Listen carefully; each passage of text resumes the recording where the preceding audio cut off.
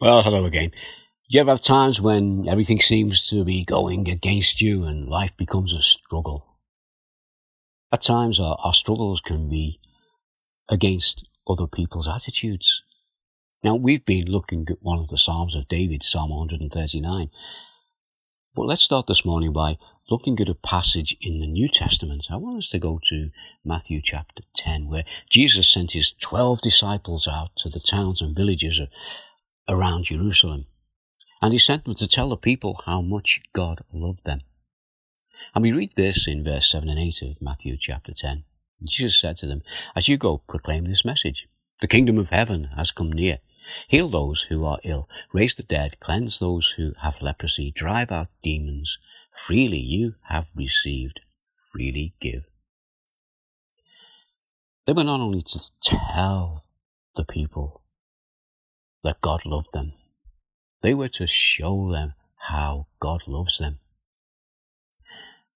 And then in Matthew 10, Jesus also warned them that unfortunately not everyone would listen to them.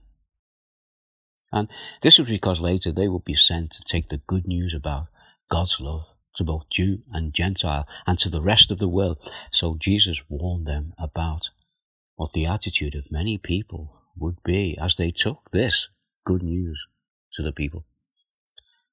And in Matthew 10, verse 17 and 20, he said, "Be on your guard. You will be handed over to the local councils and be flogged in the synagogues. On my account, you will be brought before the governors and kings as witnesses to them and to the Gentiles.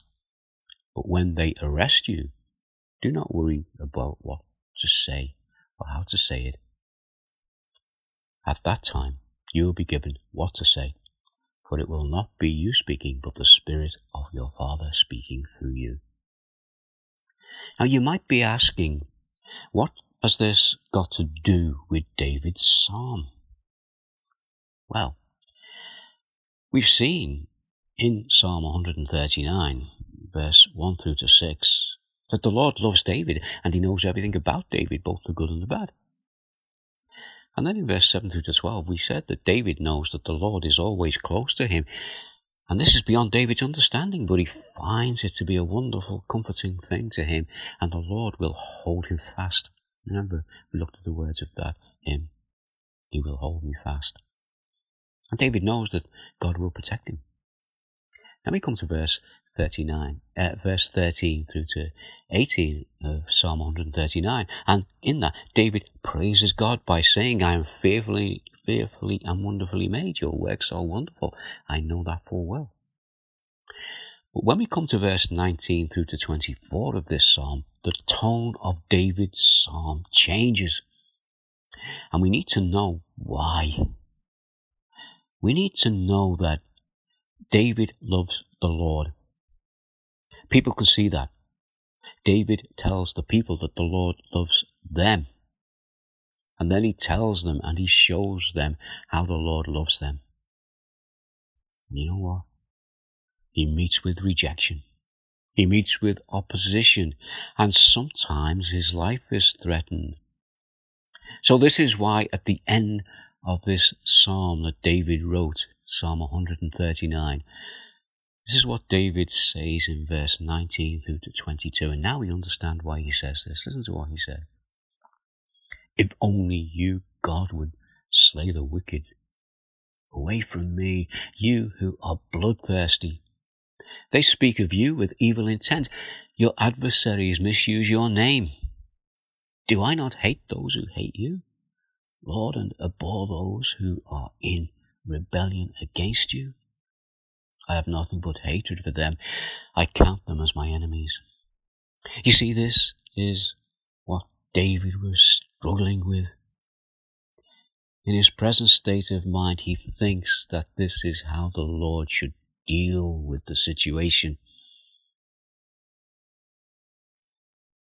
Listen to what he says at the very end of his psalm, as he leaves it with the Lord, as he says, "Not my will, but your will be done." He says in verse 23 to 24, "Search me, God, and know my heart. Test me and know my anxious thoughts. See if there's any offensive way in me, and lead me in the way everlasting. Well, a few thoughts for us if maybe we're feeling a little bit rejected, maybe we're struggling with people's attitudes as they refuse to hear and see the love that God has for them. And sometimes we might get a little bit angry about it like David did and want to do things our way. But after David thought about it, he said, no. You search me, God. You know my true heart. You test me. You know my anxious thoughts.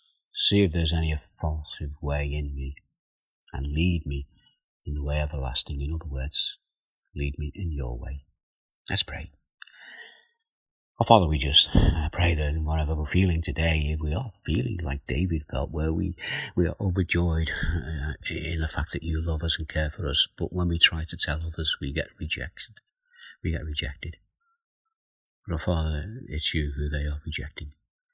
So we just ask that you deal with those situations in your way, just as David did. And we ask these things in the name of Jesus. Amen.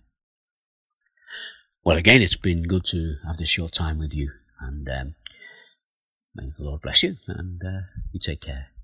Bye for now.